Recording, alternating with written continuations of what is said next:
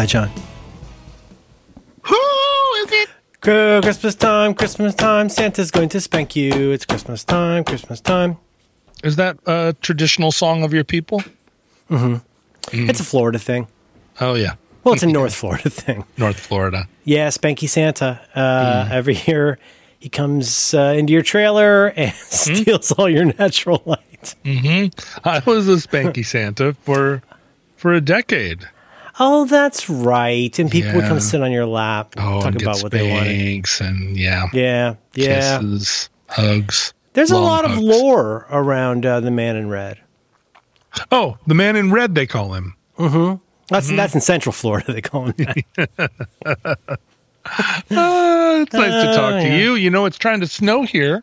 Is it really? Yeah, I know you've been having an atmospheric river there. Yep. It says here in the local fish wrapper says we're going to have. Did I mention I recently turned 55? We're going to be having 8 days of rain, but no snow that I'm aware of. But you're all ready for that, right? Yeah, Isn't it? It's all context, John. It's context. Yeah, we're on tap for 8 days of rain too, but they keep saying every day it's going to snow. And what it is, it's very frustrating for the children because it does at some point snow and then also rains. So the children look out the window and they go, "It's snowing!" And they put their little suits on and they get their sleds and they run out and they stand in the rain waiting for the snow to. Oh, it's so close. It's one of these things where every fifth drop of rain is a big, huge snowflake right now. I see. So it's coming. First, it comes down fluffy. Yeah. And then you get the stuff. Is that the rain that comes after? That's going to make. This doesn't affect children directly, but hazardous driving conditions, right? Oh yeah, but Seattle. If you've ever listened to my podcast with my sister, Road Rage, you will know that Seattle drivers, every condition is a hazardous condition for them. They don't appear to have any object permanence or memory of the past, so that everything that happens, it's like the first time it's ever happened, and no one knows how to handle it, even when it rains. Yes, there should be a name for this. I mean, it's a well-documented thing, I think, everywhere. We've talked about this. It rains. That somehow liberates oil from the road. That's dangerous. But it's not just that. It seems there should be a name for this condition where, like, you should know that. Okay, here's the thing. I've lived here for 22 years, and I still sometimes space on the basics about living in San Francisco. And I mean, I know I really should be used to it. I think, for example, I sometimes forget if I'm going to a part of town that's not where I live. Always wear the layers, like they say, but it's going to be warmer almost everywhere else. Right. You forget that you go over the top of the hill and it's a sunny day in San Francisco. Total in the real San Francisco. the one that really gets me though, and this is I should be so used to this. I've had 365 times 22, more than that really, and I'm still. It's still so weird to me that it gets cooler in the morning. You wake up, it's usually foggy-ish. And then it cools off, which is weird. That's the opposite of Florida, big time. Right. In Florida, you start opening, if you don't have air conditioning, which I've lived in places that didn't have air conditioning, it sucked. You got to open the windows. Like, you got to get up early and open the windows if you closed them. Get the fans running. You're going to have to start bringing that temperature down because by noon, it's brutal. But the crazy thing is, so it's cold in the morning. This is so goddamn boring. The coldest summer I ever spent was a winter in San Francisco. That's what Winston Churchill said. But then, like around 4 o'clock, it gets sunny. And then it's sunny for like an hour or two. Yeah. And then the fog comes back in. And I know this is all, science explains all of this, but it still seems weird to me when I'm sitting at home.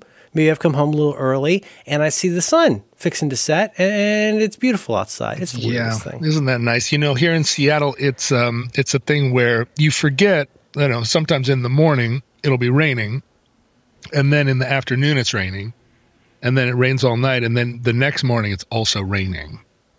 and then the following afternoon it's raining. Okay. And what about the next evening? Does it dry out? So then it continues to rain, and that's very confusing to people when they wake up on the third day and they're like, and they discover it's raining. They're like, wow, it's raining.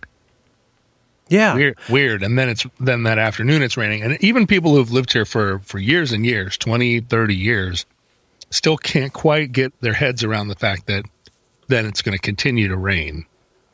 Sometimes until June. Okay. But that's changed a lot recently because of the global warming. See, I don't like to bring it up because it's easy enough for people on my side to constantly say everything's about climate change, but I'm here to tell you, buddy, it is not as foggy as it used to be in the summer here. Something's changed. Is that right? Mm-hmm. Every one of these silver linings is, did you read the latest thing? So, yeah, I know. Coffee's bad for you. Wine is good for you. No. Don't even go there. Pinheads. Don't ever say that. Oh. Don't ever say that. Coffee. I'm not afraid to stand up to big science. The Laurie Anderson album.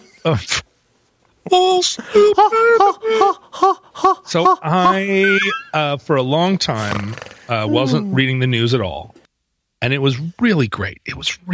There's absolutely zero in the news that pertains to any of our lives.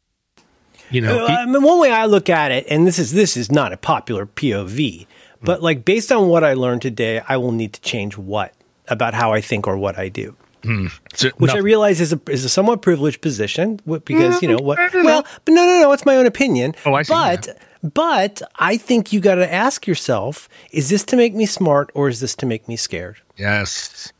And a lot of people would say being scared is smart. I'm not sure that's right. That might mean you watch too much TV news. That's not true. I remember the first time I felt that Twitter made me a more informed person and feeling like, oh man, I'm reading the news on Twitter now.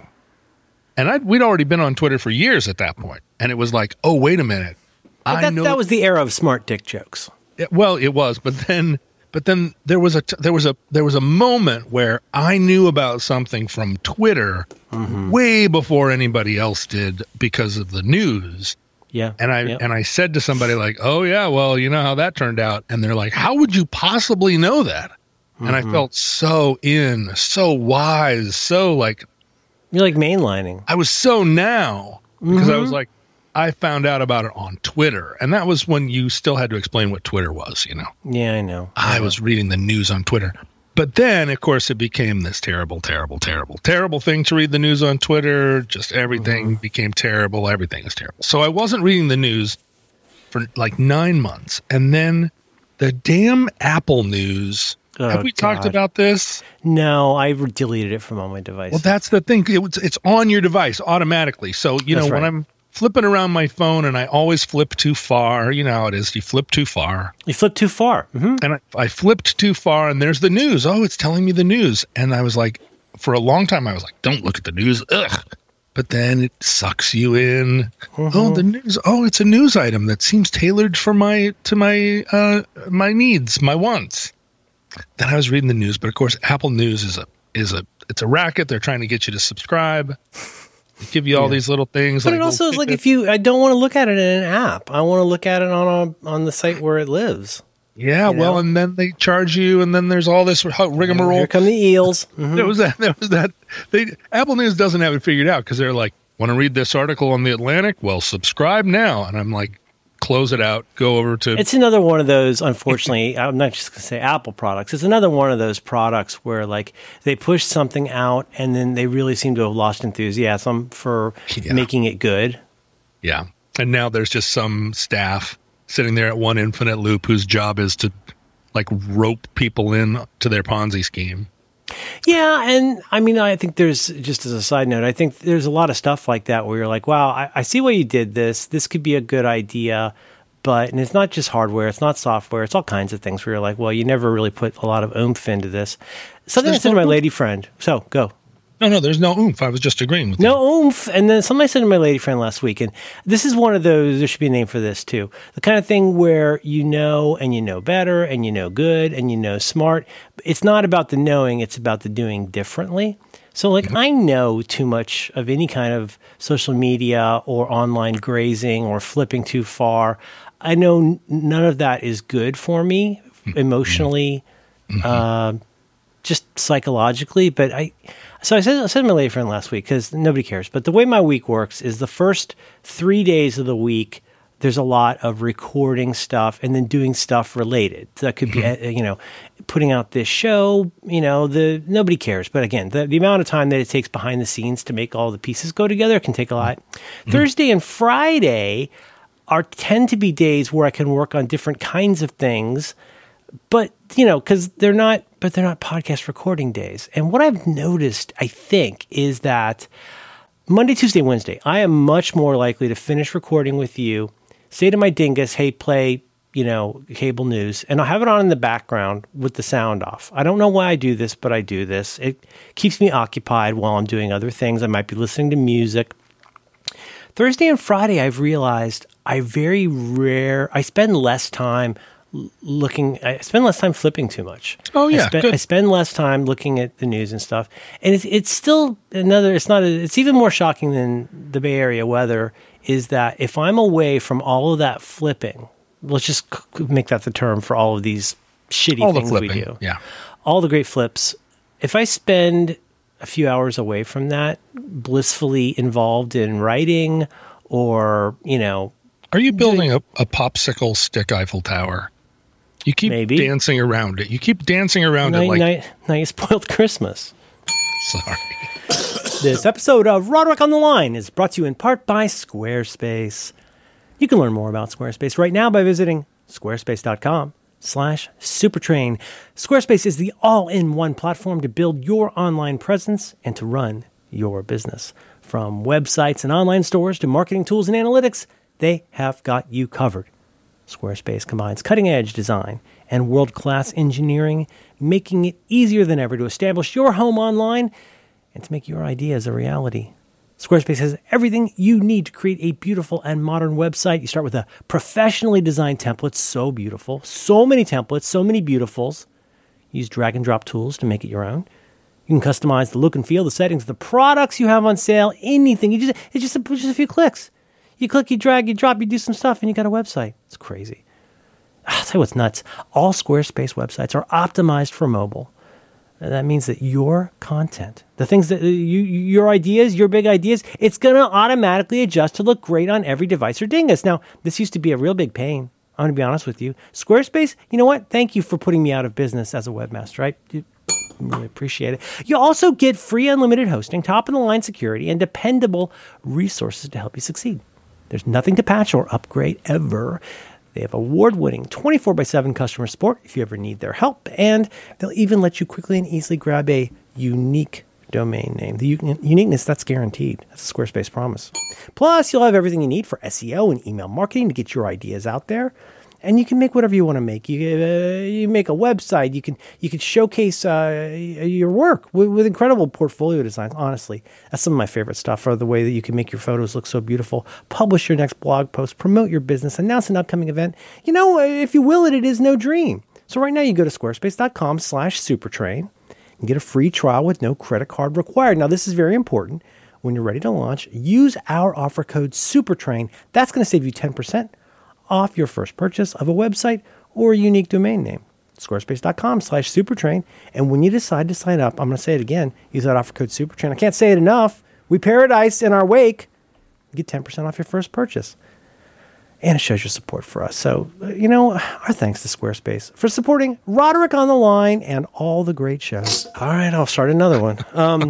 What I said was, and this is very, very uninsightful, except this should be continued data that I apply, which is, they say, it is said that Americans are it was said a long time ago anyway, Americans are the only people who experience culture shock upon returning to the U.S. I don't know if that's true.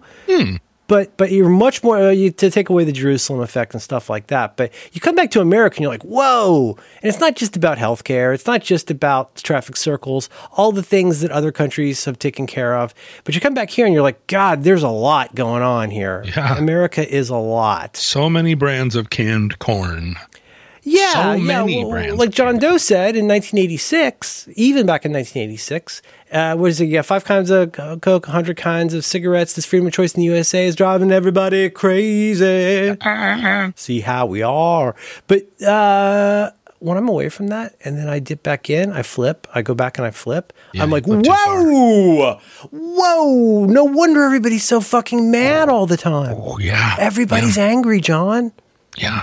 Well, they claim, I mean, everybody says that the algorithms, don't say their name out loud. It's like saying Candyman. It's like saying candy. Candyman. Candyman. Don't say Candyman. Saying candy. Don't say Babadook. Don't say candy 3 times. Don't say Babadook. No. Roger Stone shows up.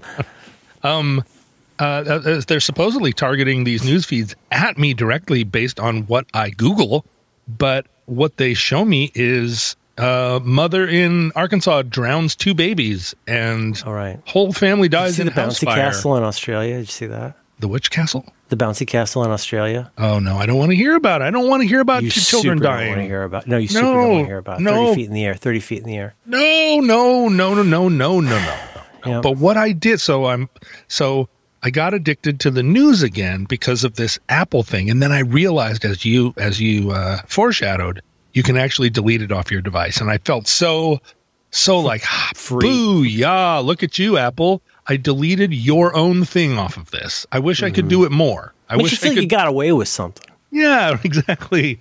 There are so many things that you put on this phone that I wish I could delete and can't, but I can delete news. If you've got the problem, here's the problem, just to be clear about this. You can also, I believe, delete their terrible, terrible podcast app. If you're somebody like me who likes podcasts, you could use different ones, like my friend Marco's app, Overcast, which I recommend. Overcast, yes. But if you have, say, let's just stick to news. If you have Apple News on your device and you open a link from an Apple News link that somebody sends or whatever, it opens it in Apple News. If you don't have it on your device, it has nothing to open. Oh, wow. It's a defensive approach to this kind of stuff. Yeah. Yeah, you got to go on the defense. Yeah. But anyway, go ahead. So you've gone back and forth with this problem. So it's late at night, it's always late at night with me. And it's middle of the night and you get to, and I've deleted. That's when your demon dogs come. Is that right? Well, they do. Well, a lot of things come in the night. Oh, dear. And I'm looking at the phone, and I don't want to be, but I've done the thing where I've tried to take all the cigarettes out of the house. There's no booze anywhere. Yeah. And then it's like, oh, but there is that bottle of vermouth or what, there's I forgot that I had that vodka for cooking. I mean, like a friend of mine and I, one time we're so desperate for booze that we were like, can you get drunk on vinegar?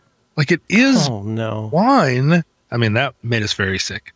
But but so I went on my phone a couple of weeks ago and it was like my hands were moving on their own and they just typed news into the search bar on the web application on the Safari and it pulled up Google News. Yeah, which is again very tuned to you. And Google News, of course, based on all of the searching I do around the Ottoman Empire and, like top 20 best Bismarck quotes.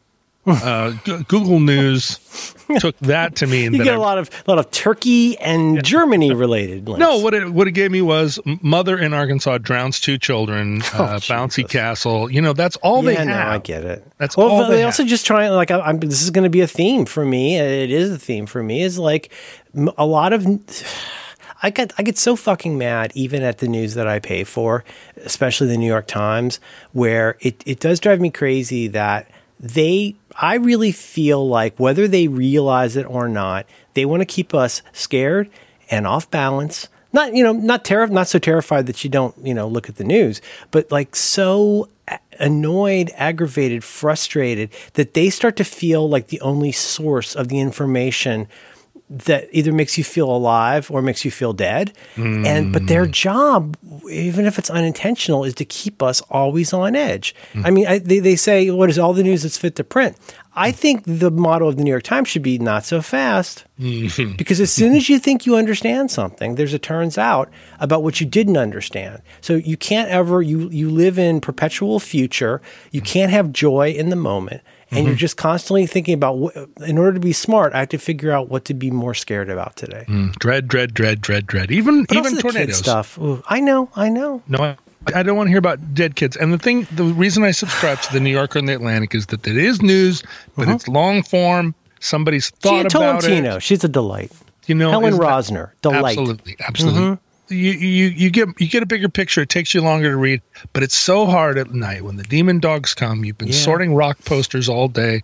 You get them all sorted, and at the end of the day, you've got a bunch of sorted rock posters, and you're like, now I sorted them, now what? And they all have to go back into a flat file somewhere because there wasn't a reason. You did it.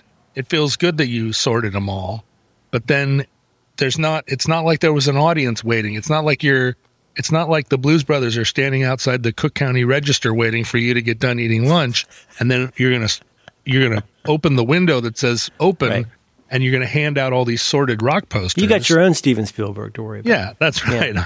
I was just you know what? I was just having a sandwich. But so I'm looking at the news in the middle of the night, and the news is tailored to me.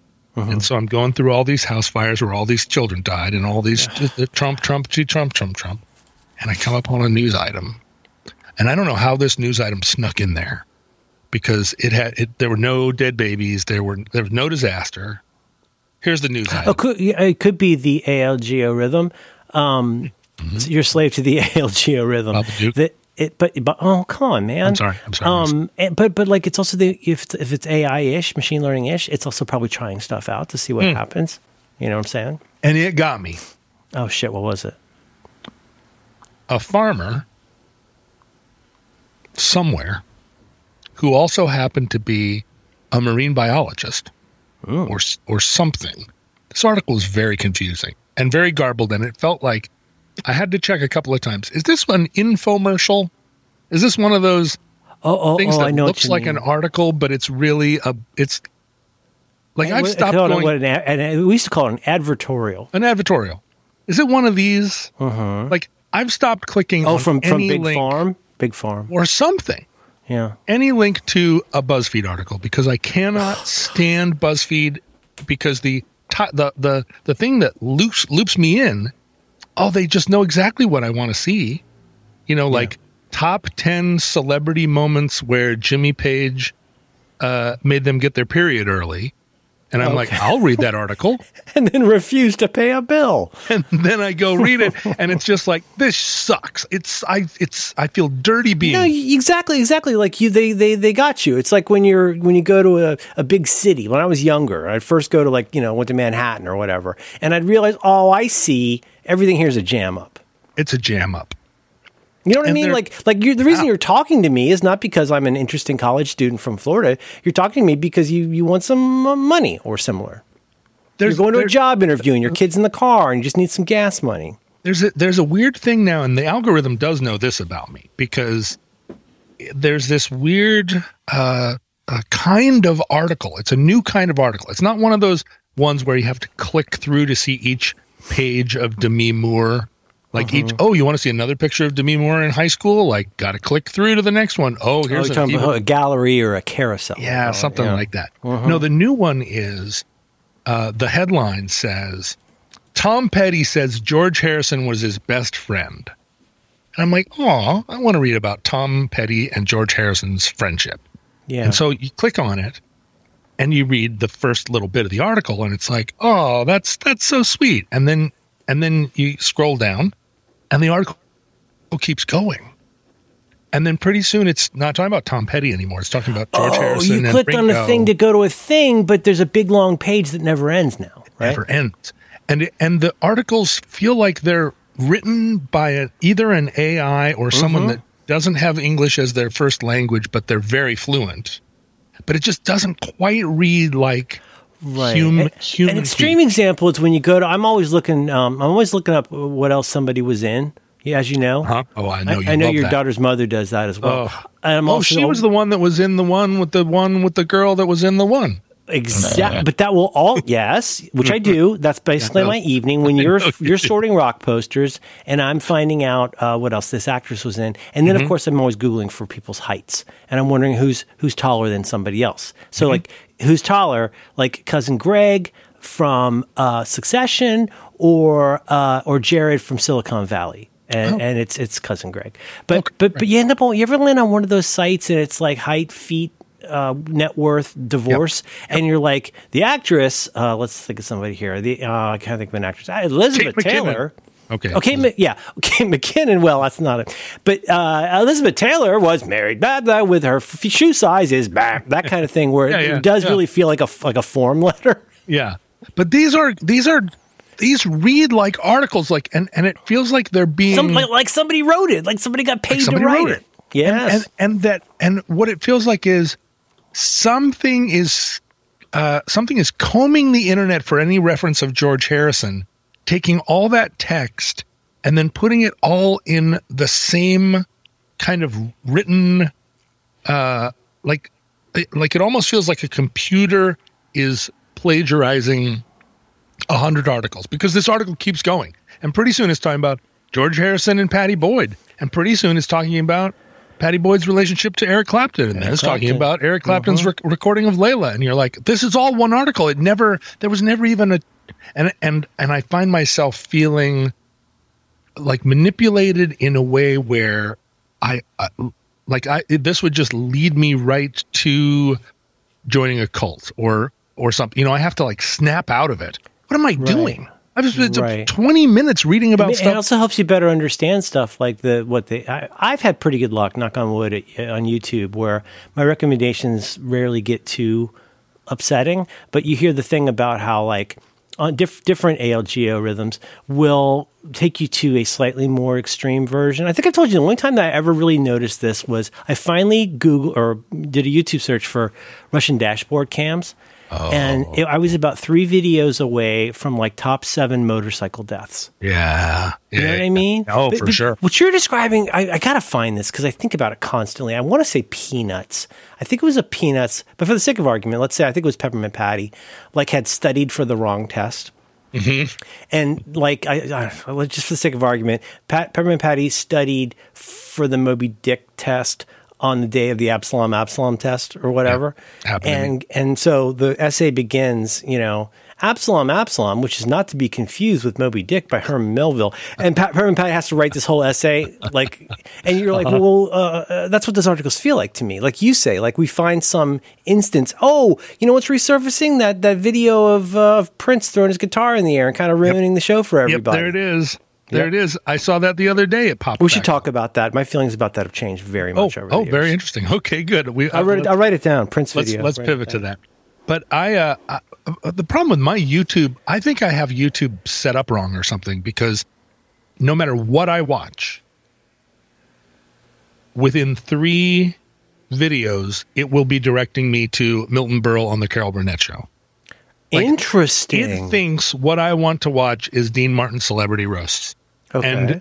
And listen, I have watched a lot of Johnny Carson and Dick Cavett shows from the early 70s. Yes. Every 6 months, I watch every appearance by Don Rickles. Every time Don Rickles ashes his cigarette into Burt Reynolds' coffee cup or whatever, I am going to die. And Dom DeLuise thinks it's really funny. And and Dom DeLuise falls on the floor, and I can't get no respect.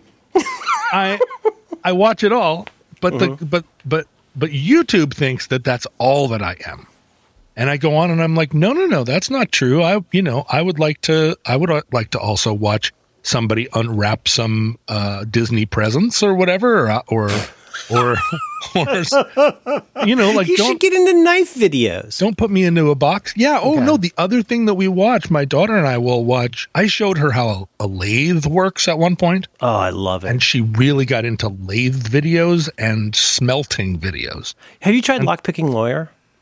No, but I will go there immediately.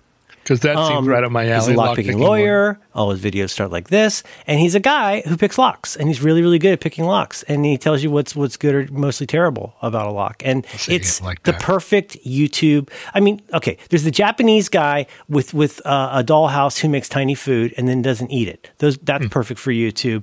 The people who groom elderly and tiny dogs, perfect for YouTube. The guy who washes carpets and then break dances, he's amazing.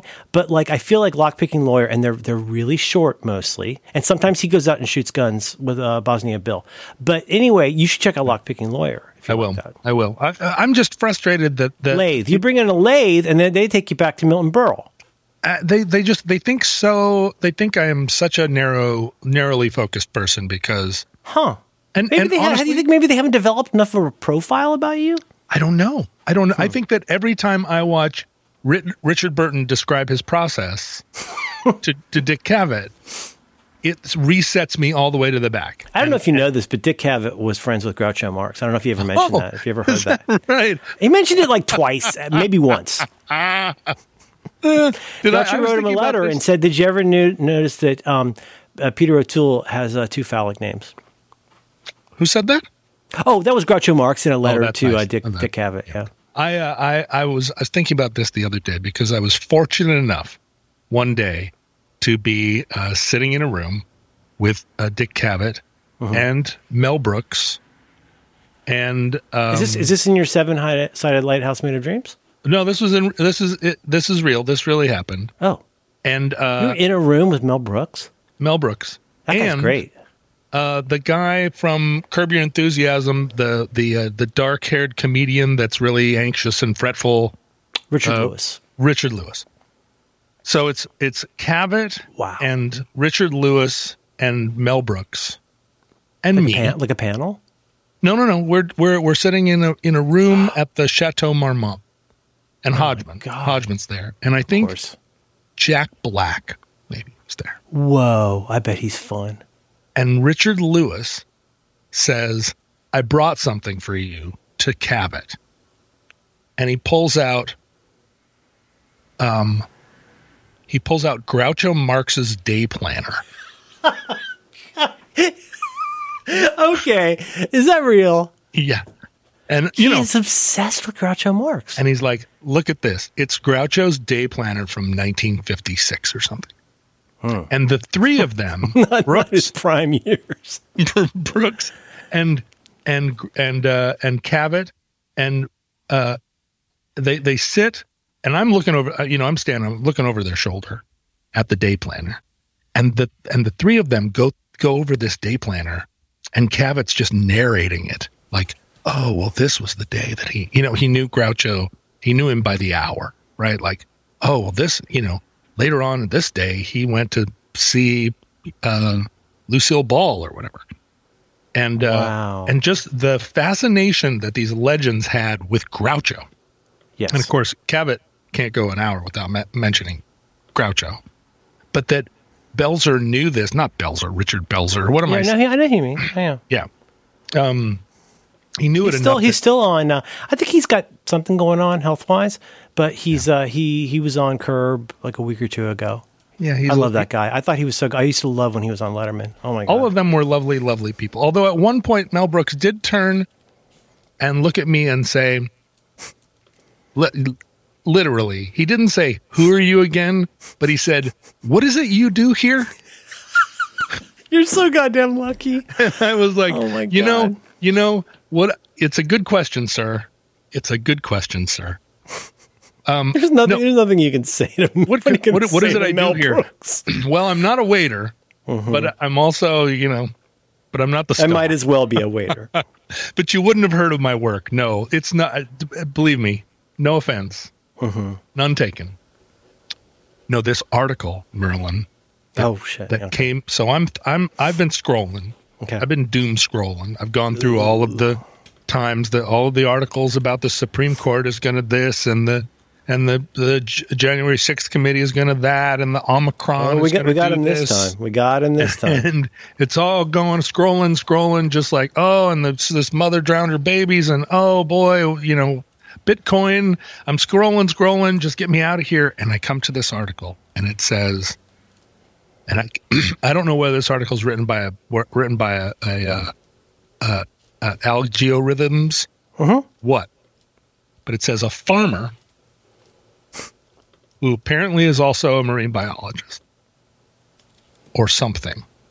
It's unclear.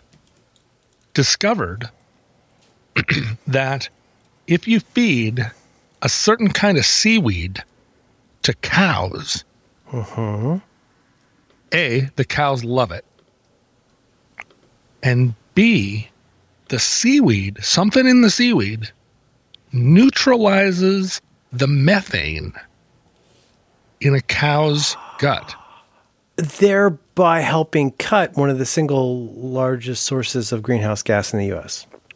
So this article says... Is that the idea? That is the idea. And the marine biology is important because seaweed. Seaweed. They say a particular kind of seaweed, which is very common in the ocean, if they could... And the thing is, the cows don't have to only eat the seaweed. They just it's like taking a well, I'm not a big vitamin fan, but it's like it's a prophylactic. We're going to mix some of the seaweed into whatever cows eat, and then they're going to fart less, or their farts will be less impactful. They put the seaweed in the cow chow. They put the seaweed in the cow chow. They shake it all around. That's right. And apparently, the seaweed in the cow chow makes the cows eat less. It makes them eat less and exercise. Basically. Wait, so you're saving dough on food too. So here's why it's going. Here's why it's the an farmers appetite. Are do it's a cattle appetite suppressant. Yeah. So why why do you get an electric car? Well, you don't want to, but turns out it's cheaper. Why do you give your cow red seaweed? Because it makes them eat less. Brings down the cost of ownership. Yes, that's exactly right. And then, according to this article, if we successfully put seaweed in all the cow chow around the world, it would take more methane out of the atmosphere every year than if every automobile in America turned off its engine. That's not big farm, that's big seaweed. Big weed, big seaweed. And then the article goes on to say, now, this is not going to be easy for us to do, because how are you going to collect that much seaweed out of the world? But then the article goes on to say that this kind of seaweed is very easy to grow in an aquaculture kind of system, and it grows super fast, so you can harvest a new crop of seaweed. It's like wheatgrass juice. You harvest a new crop of seaweed every 2 weeks or something. Okay. And I'm reading this article and I'm like, where did this article come from?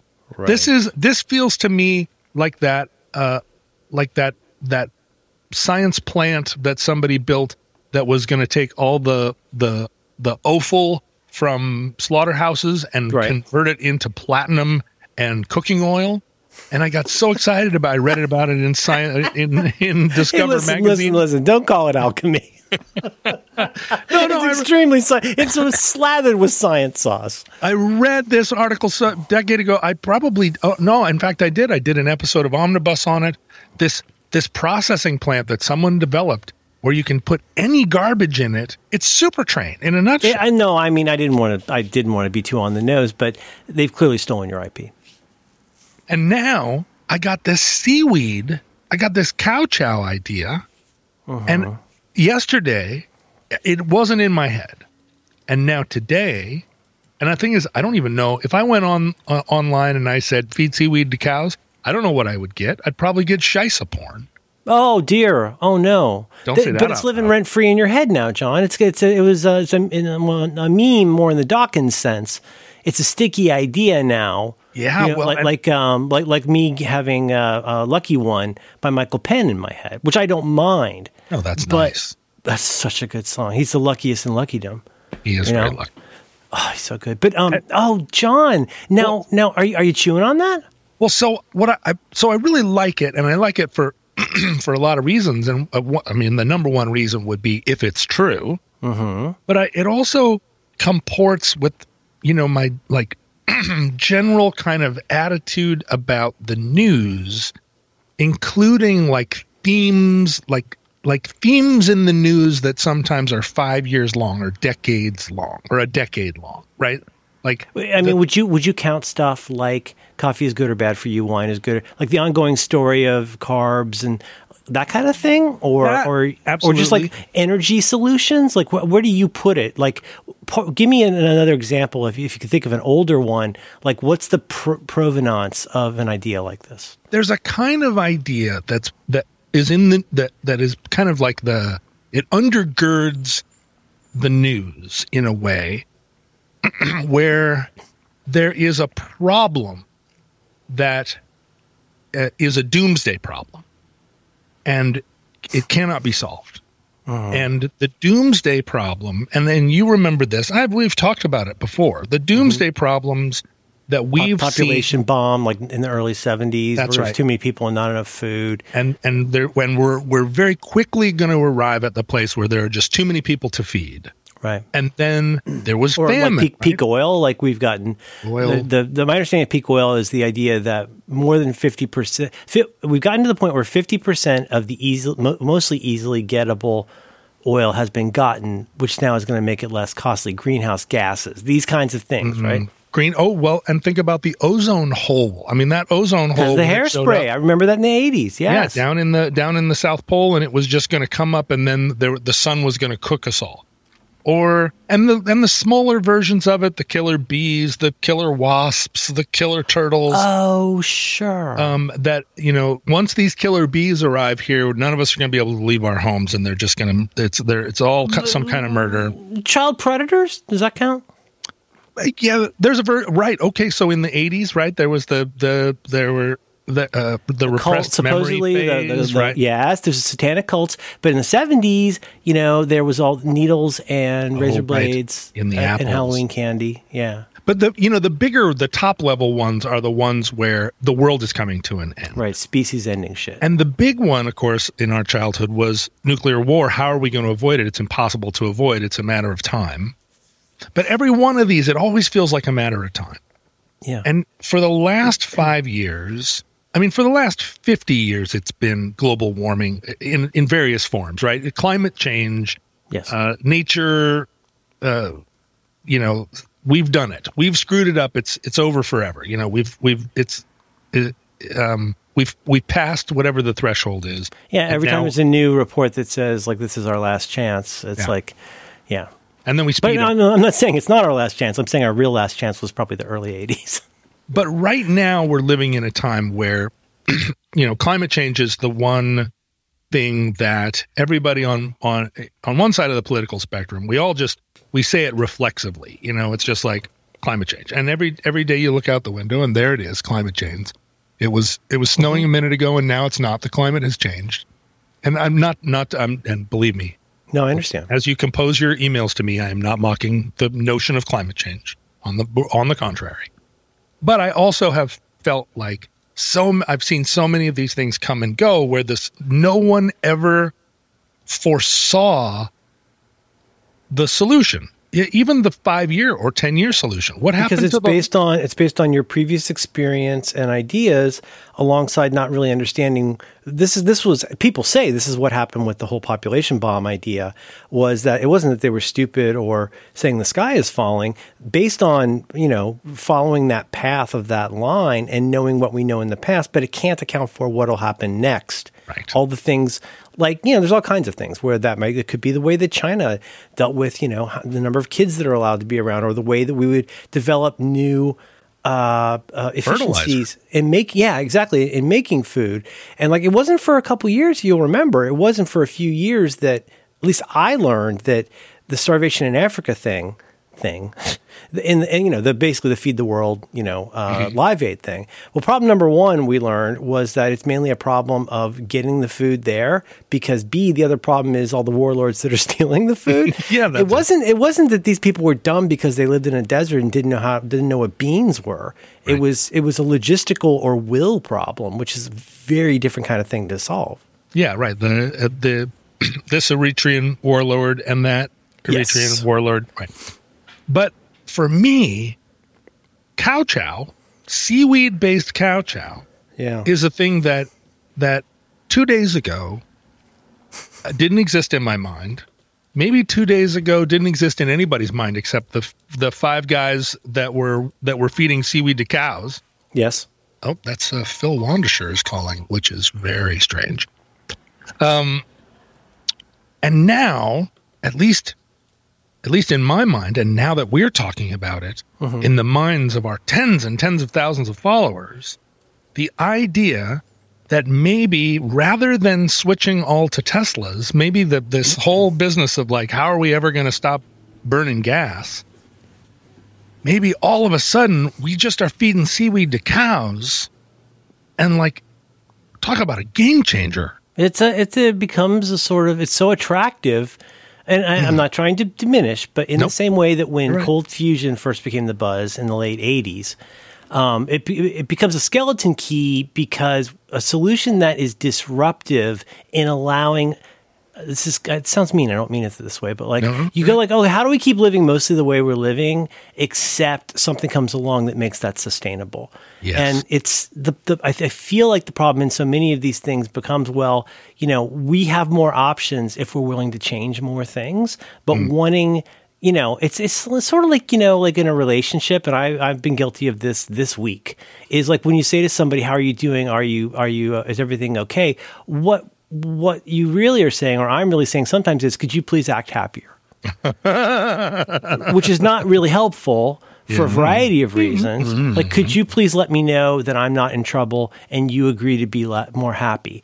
Well, okay, but like for me to be more happy, conditions would have to change, right? And like, if your answer to, climate change is, well, I still buy a car, but it's less polluting. It's like, well, I don't have an answer to all of this. And it's something I wrote down 10 minutes ago. I mean, we often say like, oh gosh, why are some of these problems so difficult? Why can't we solve these difficult problems? And well, it's because a difficult problem exists because all the easy problems were solved. I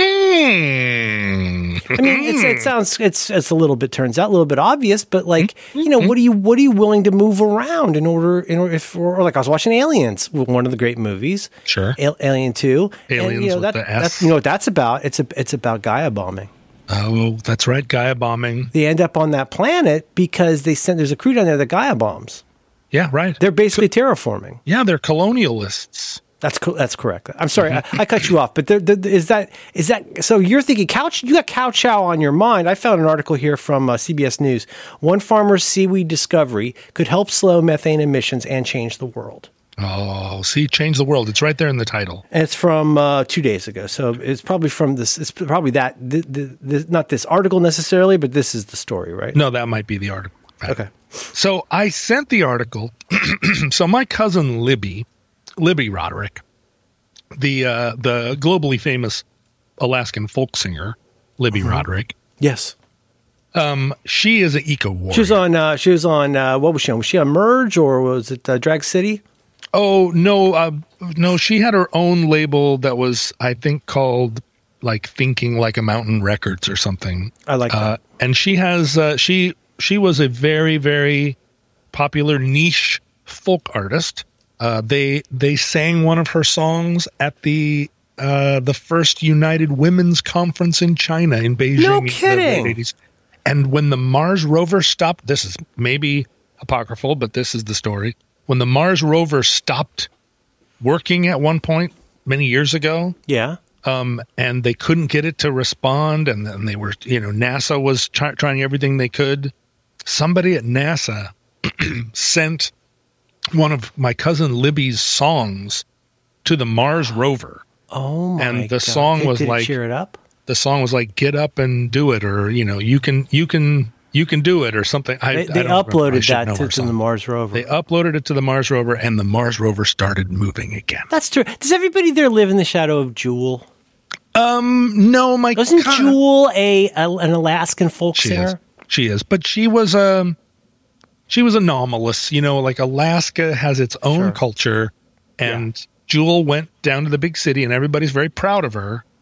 But she lived in a car for a while, if memory serves. Speaking of which, the new Miss America is from Alaska, and it's first Miss America from Alaska. Oh, that's wonderful. And I saw it. I was scrolling through the news. I was like, cows eating seaweed and bouncy castles. And then it was like new Miss America from Alaska. And I was like, you're just targeting this at me. Do you know what her talent is? Well, these days, I think you have to be kind of smart. She works with Special Olympics. Oh, that's awesome. But I read her name. Her last name is Broyles. Broyles. Did that ring a bell? Yes. And I was like, Broyles? Broyles? And it's the thing, Sounds like somebody describing the super pan.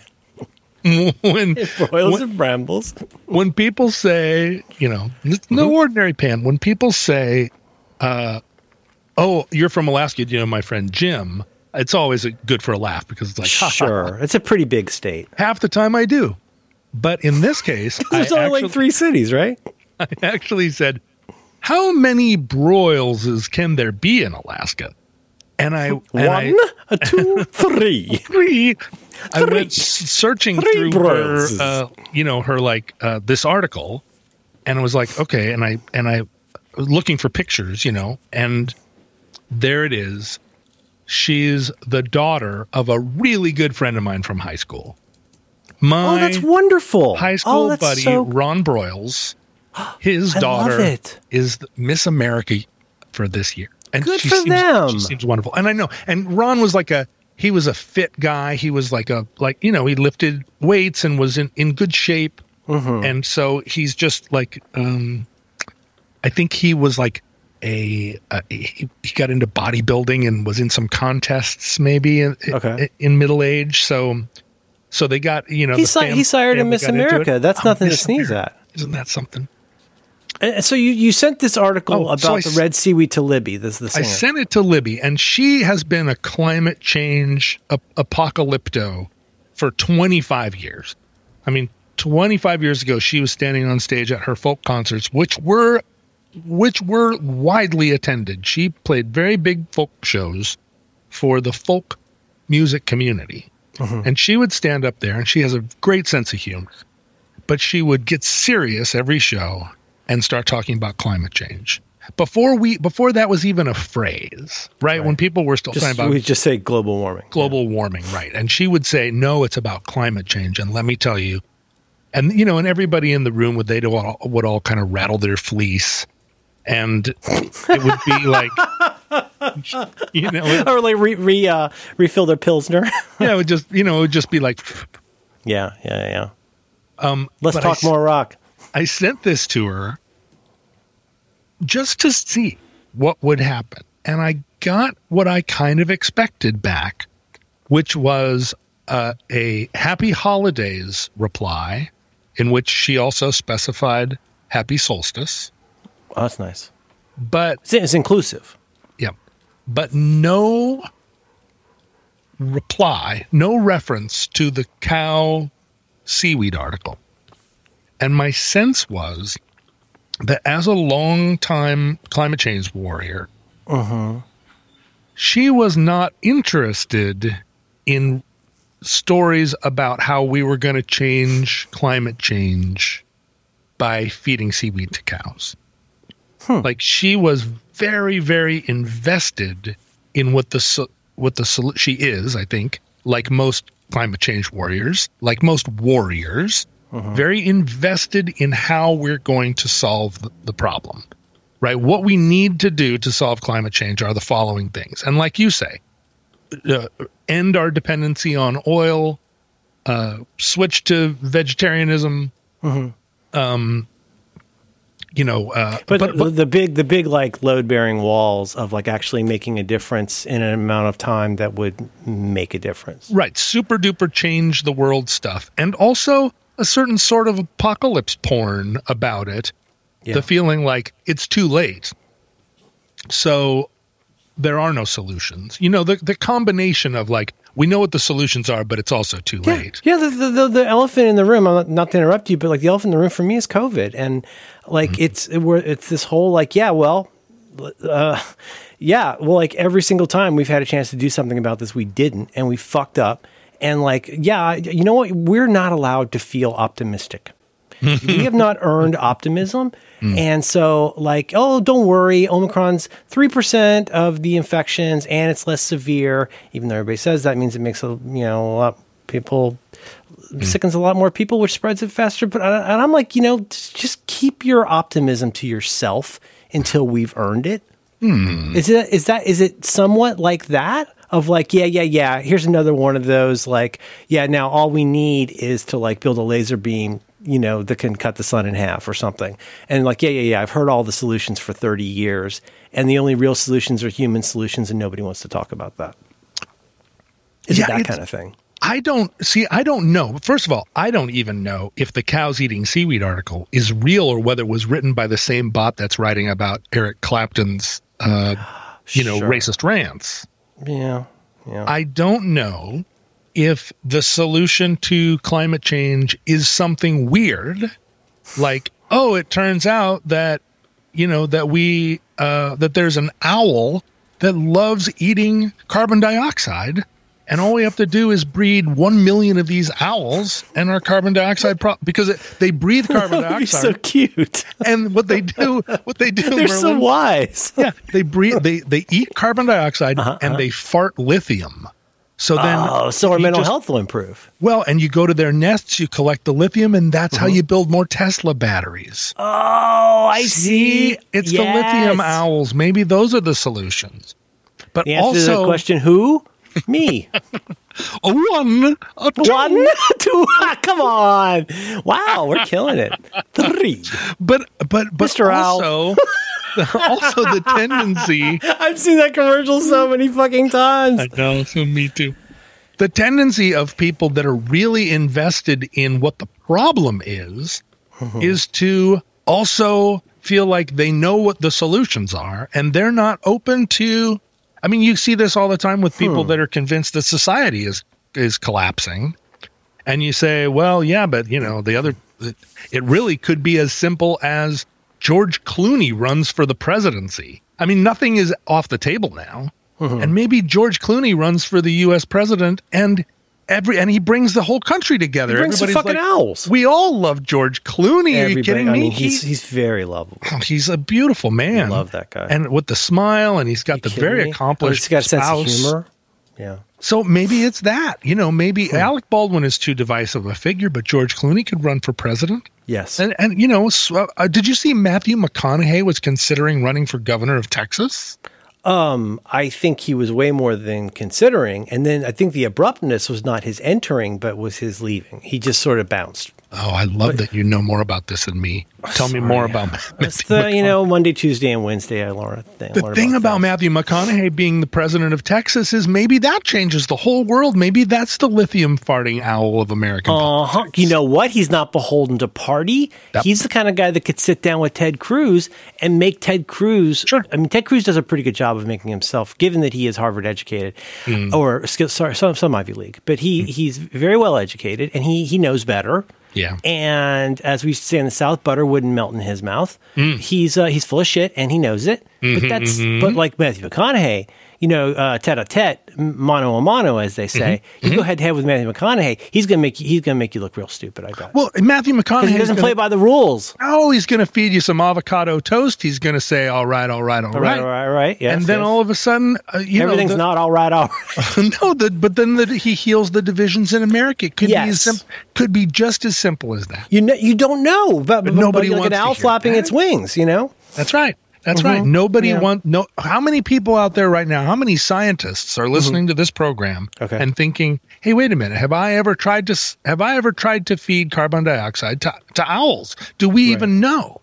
Even know? It's dark. It's a little bit like your mom really into bird matter here. Isn't it a little bit like you guys in the crows and nobody knowing where crows sleep?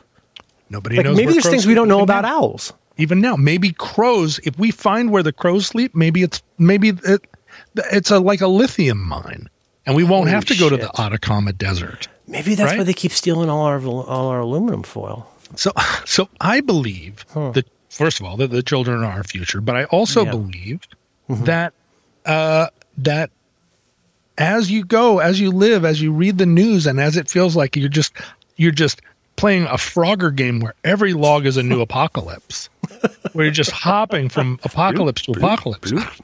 And there are gators out there, which are other kinds of apocalypse. Yeah.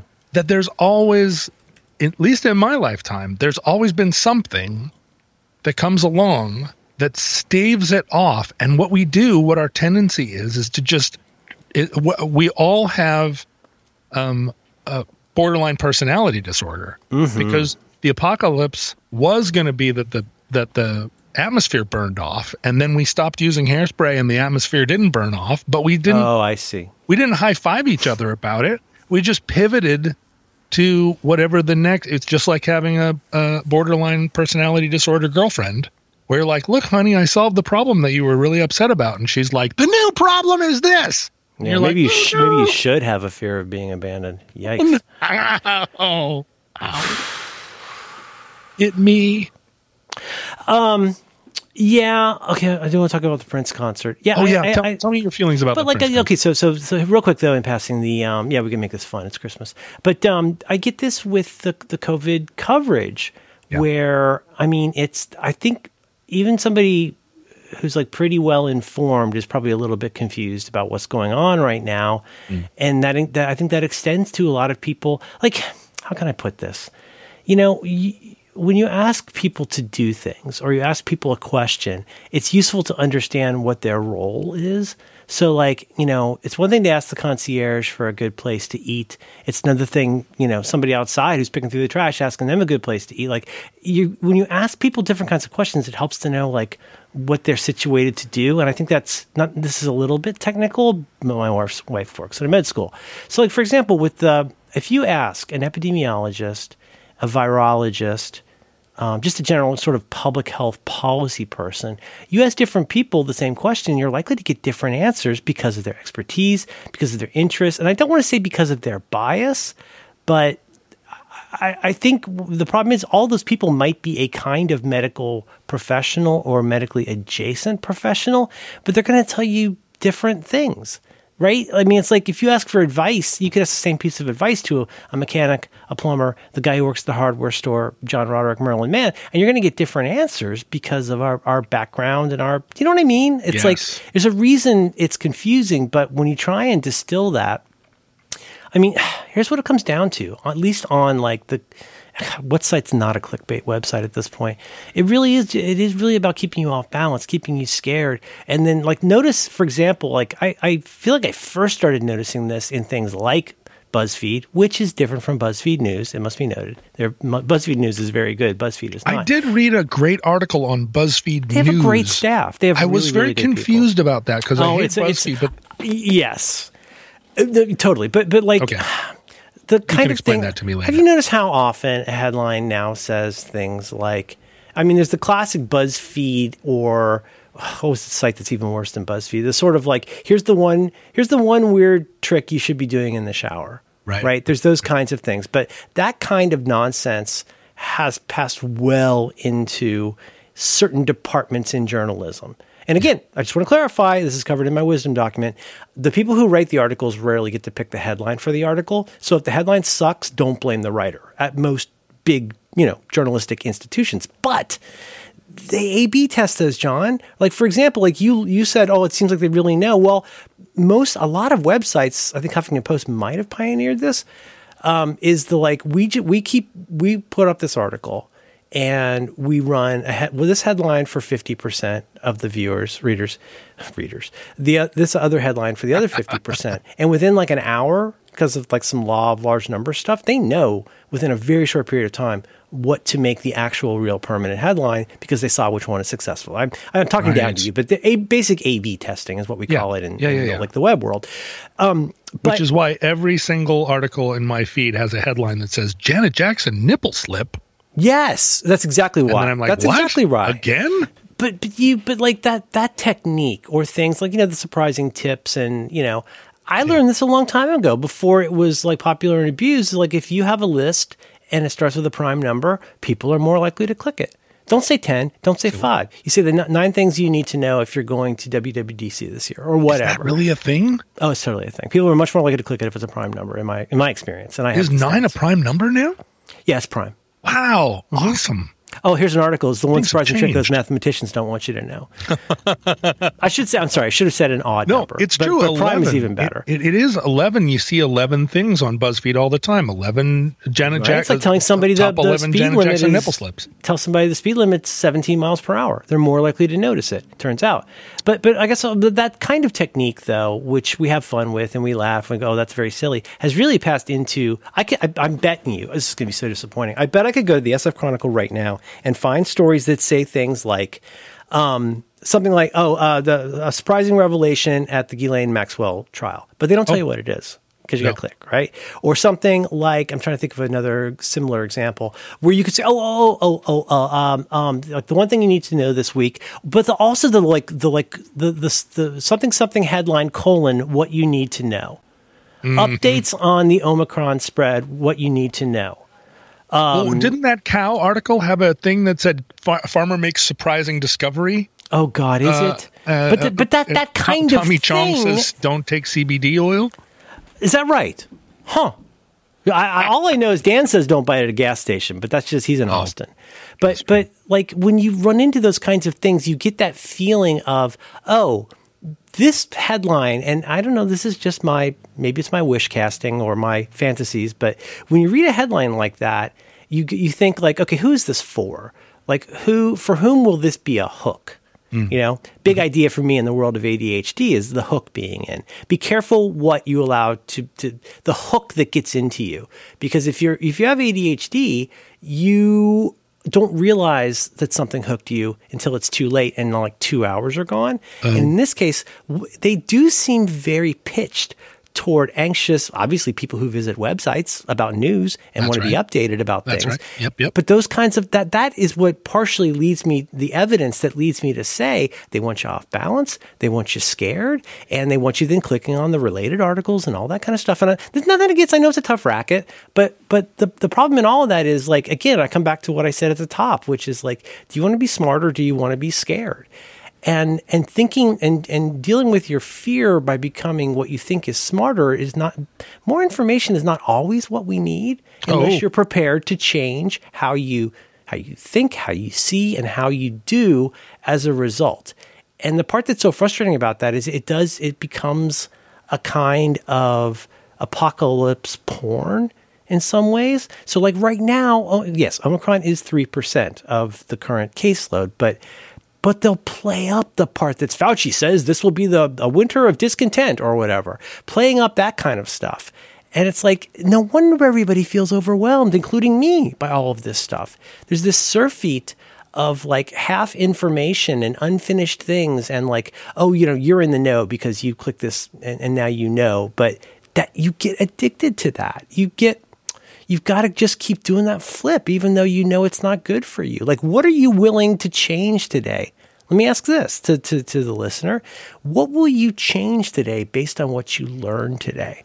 Because if you've been learning things for the last 2 weeks and haven't changed anything, if you've been learning things for the last 10 years and haven't changed anything, what's finally going to get through to you about what needs to change? Is it possible you don't actually want to change? And that mostly, yeah, you're going to get the Tesla because you still get to drive around or whatever, even though, or like you want to buy the new energy efficient house. Anybody will tell you it's much cheaper to live in a shitty old house than to use the resources needed to create a new house. It's better to keep an old car rather than like buy a new car, all that kind of stuff. But that's not really the problem you want to solve. And so that's not the information that's going to lead to a change. I'll stop talking now. It drives me fucking crazy, man, because people get so serious about all of this. And how dare you make a joke today on this momentous thing happening where these two people on YouTube are getting divorced or whatever. Or like there's just all this stuff where people are in this constantly serious, keening state because they have no idea that Twitter in particular is not real. They have made it real because they continue to be around people who agree that it's real.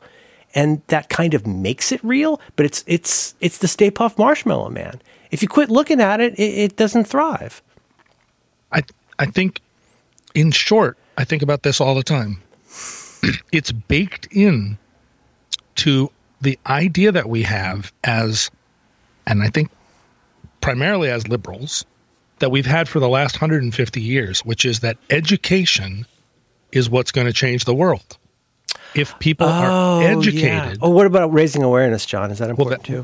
That's a later thing, but like just the whole idea of like we're going to start giving kids 6th grade educations, and that's going to create a nation of informed workers, citizens. Right? Yeah. We're going to start.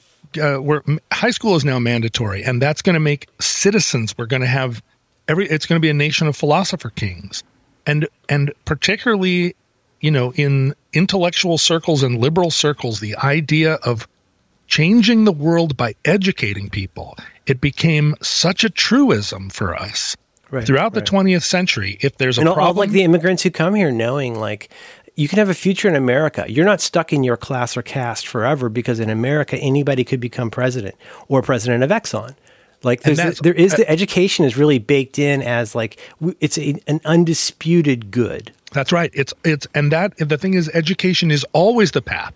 We don't say come to America and cut trail or get 6 jobs and work your way into owning a gas station. We say come to America and get educated, and that's your path. And we say it to ourselves, and we've said it to ourselves all the way up to the dawn of the internet. And you remember what we said when the World Wide Web was was dawning. We were like democratizing information, education. Everyone's a philosopher king. Mm-hmm. So it's baked into our view of the world that there's no downside to education. But in fact, we hit a wall somewhere where the benefit or the benefits of greater access to education and more education did not, turns out, did not continue, like whatever the curve was, whatever the graph of benefit of education, it started to flatten out. And one might argue that we're on the downside now, that the curve, that the more quote unquote education is not producing thoughtful, considerate, helpful, useful people. More and more education is turning people into monsters.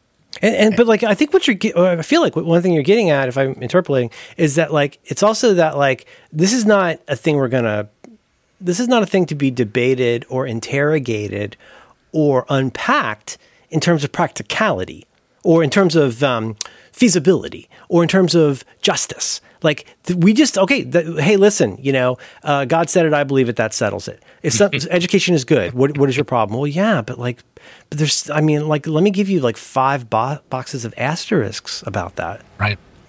And I feel like 100 years from now, I don't personally think that we will still be saying education fixes everything. And there are certain situations, there are places in America where we wish education was better. Mm-hmm. But there is ample evidence that better education hits a wall, and that more and more better education does not produce great results, or it doesn't produce the results that you expect. And what we do is we're doubling down on a thing. But in the future, it may be that we think of all of these issues that right now we think of as education issues, and we start thinking of them differently. That there isn't this blanket 20th century approach to making the world a better place. Who's being educated about what, how? Right. Yeah. And right now, every person in America has access to a little device that has all of collected human knowledge on it, and they scroll through 11 Demi Moore nip slips. And no amount of before education. They jump over to Demi Moore, Janet Jackson fan fiction. Yeah, and no amount of education is useful in that situation, because you and I are both very educated, and we're just sitting and looking at the 11 different fucking owls that fart lithium, and what. We Thank you, Mr. Hooter. We have enough education to read the article, is what we have. But do we have but how much education do you need to make sense of it? And if you could make sense of it, what good is that? Yeah. I'm downstairs sorting rock posters, and it's like, wow. Yes. And you'll notice by our trail of dead, like I have weirdly more posters of them than I would have expected. But you don't know until you put it all in one place. You gotta sort them, Merlin. Here's a few headlines right now from the San Francisco Chronicle. And these don't all exactly follow the point I wanted to make, but I think they're telling. Is Omicron as contagious as the measles? Here's what we know. Here's what we know. You see that a lot? Yeah. Here's what you need to know. SF Politico says he was accosted by a woman with a knife. Mm-hmm. Okay, which Politico, what woman, what? Uh-huh. Scientists didn't see Omicron coming, and no one knows what's next. Could the Sierra get 100 inches of snow by Christmas? Here's the mountain forecast. Are you familiar with Betteridge's Law of Headlines, I think it's called? No. If you see a question mark in the headline, the answer is no. Oh, really? Yeah. Really? Yeah. Oh, this is my personal favorite, just this one's personal privilege. I thought I was a genius. I thought I was a genius selling my home during the pandemic. Now I live in a crap shack. I don't know what a crap shack is. I would click that. I would read that. I know you would. I know you would. And then you go, and it's just about a bunch of kids in a bouncy castle. He lives in a crap shack. I thought he was a genius. Oh, now he lives in a crap shack. Am I going to end up in a crap shack? Here's what we know. Oh, man. I probably shouldn't end the year by saying things that aren't that nice about Prince, but go on. We've talked about this episode. Have we?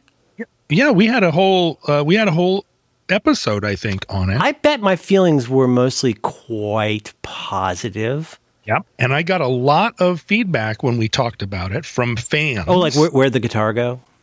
No. Fans who did not like my hot take. What was your hot take? Remind me. Well, in watching it, I felt like Tom Petty was very visibly not into what Prince was doing. I totally agree. And George Harrison's son. And people were very mad at me when I talked. People know what we're talking about, Sean. Famous video, a George Harrison tribute. People that listen to this show, yes, they have heard it because we talked about it. We talked about it at length. It was a famous performance of like Tom Petty and a great lineup of musicians. Was Jeff Lynne there? Yeah. Yep. Tom Petty, Jeff Lynne. Why can't I never remember George's son, that incredibly handsome son of his? Huh? Donnie. Dhani. Donnie. Oh, is that right? Person, yeah. Oh, I thought you were making an Osmond joke. And then, of course, the great Minneapolis Prince. And the thing is, that video gets passed around. I was going deep with a friend last week or a week before on Tom Petty and just how much I love Tom Petty, and that I feel like if the dictionary people had any dignity, they would have a picture of the Heartbreakers next to the word like restrained. Like the Heartbreakers were so tasteful and restrained. But anyway, and so of course, anytime you do anything with any of those people, you always end up back on that video. And each time I watch it, my feeling hardens a little bit about Prince's antics. It's a great guitar solo. It's a great guitar solo. But for me, it's all in Tom Petty's face that it's all there. Super bummed. But he's being a pro. He's being a pro. And he keeps strumming along while Prince plays as long as he feels like it. There's a moment where Prince looks at him, and they catch each other's eye, and it's on camera. You see, it's a reverse shot. Prince looks at Tom. Tom looks at him and gives him the most forced smile. Like Prince is like pretty great, right? And Prince gets this. He sees the expression, and it just powers him more. That Tom Petty is like, you're shitting all over our show. Now, Prince made it. He made it. That's the reason we're all still watching that. Yeah. But, and so when I first said that, I got so much pushback from people tweeting me all afternoon. Just to be clear, I love Prince. And for any of you out there who think you love Prince, I can almost promise you that I loved Prince a long time before you did. Wow. When I came home with a copy of 1999 and the one was a penis, I was in 10th grade, and it made my mother very upset. Oh yeah. Well, I mean, think about. Let's pretend we're married. Darling Nikki. A couple years later. Darling Nikki. I mean, that was some scandalous shit at the time.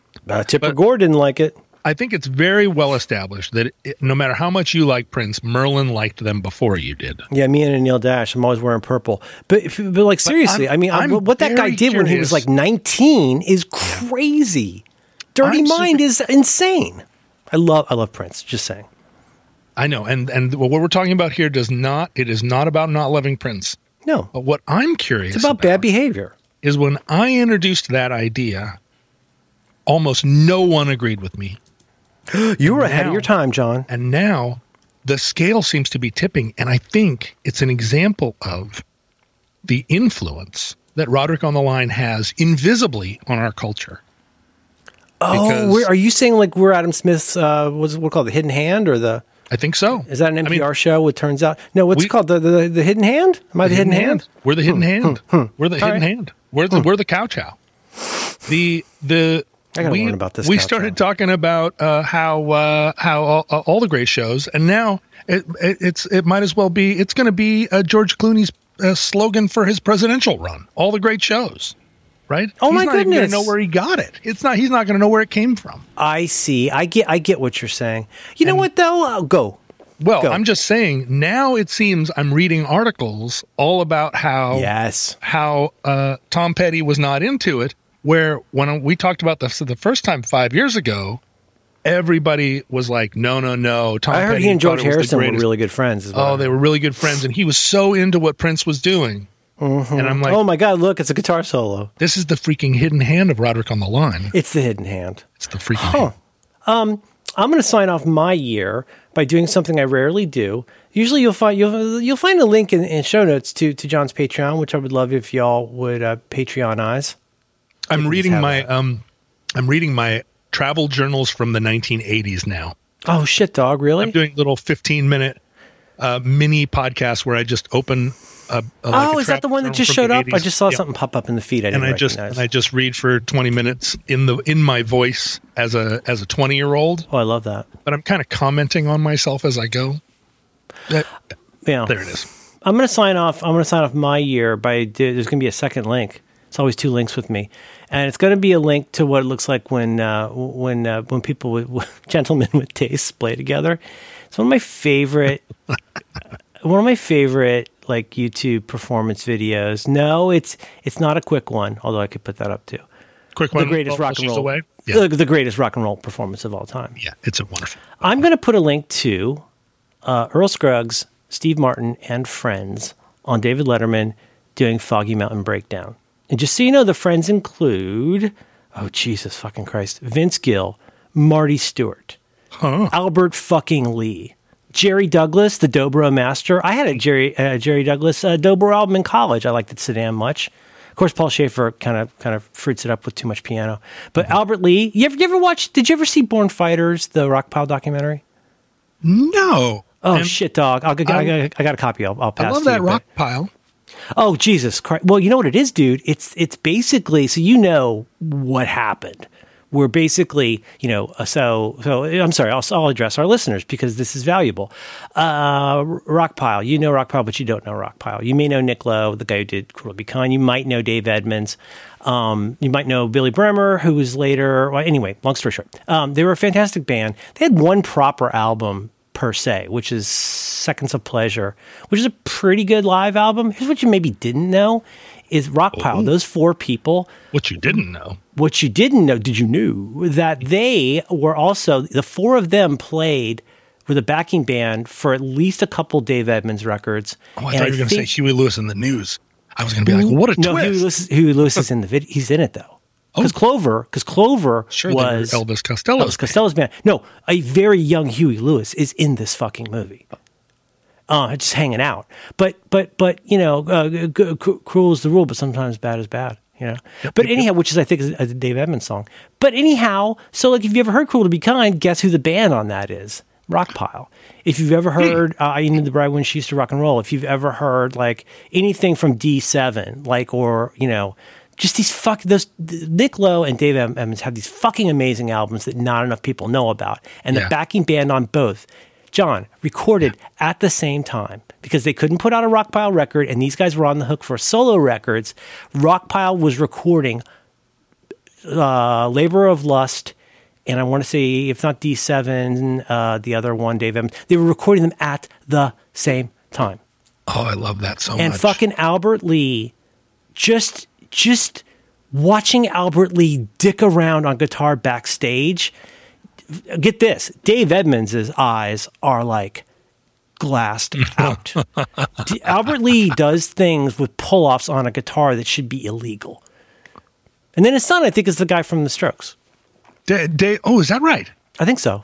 Dave Edmunds was the first guy I ever saw play a Dan Electro Longhorn guitar. Lipstick pickups. And I'd never seen a thing like it at the time. Yeah. And I was like, sexy. Those are sexy guitars. That's a crazy music video. I was so into him then. And now it's like he never existed.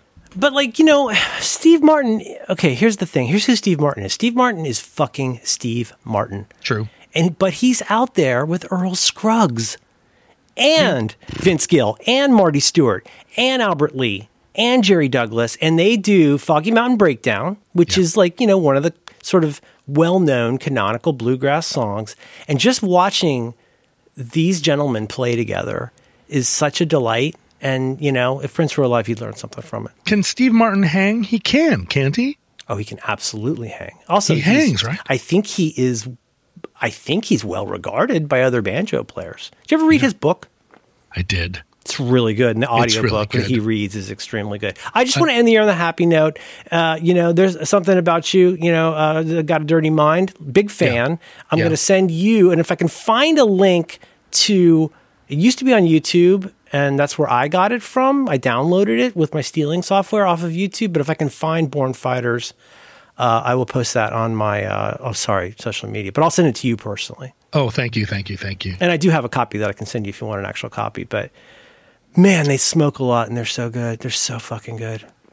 Happy end of year solstice and merry times to you, Merlin. Merry times to your. It sounds like a lame thing to say in public, but our family loves your family, and I love you very much. And it's a joy and an honor to get to do this with you, because we're not going to be around forever, and it's every time I do this, it makes me happy. I love you too, Merlin, and I'm going to start eating cow seaweed immediately, and maybe it will cut my greenhouse gases, and maybe we will live forever. Okay.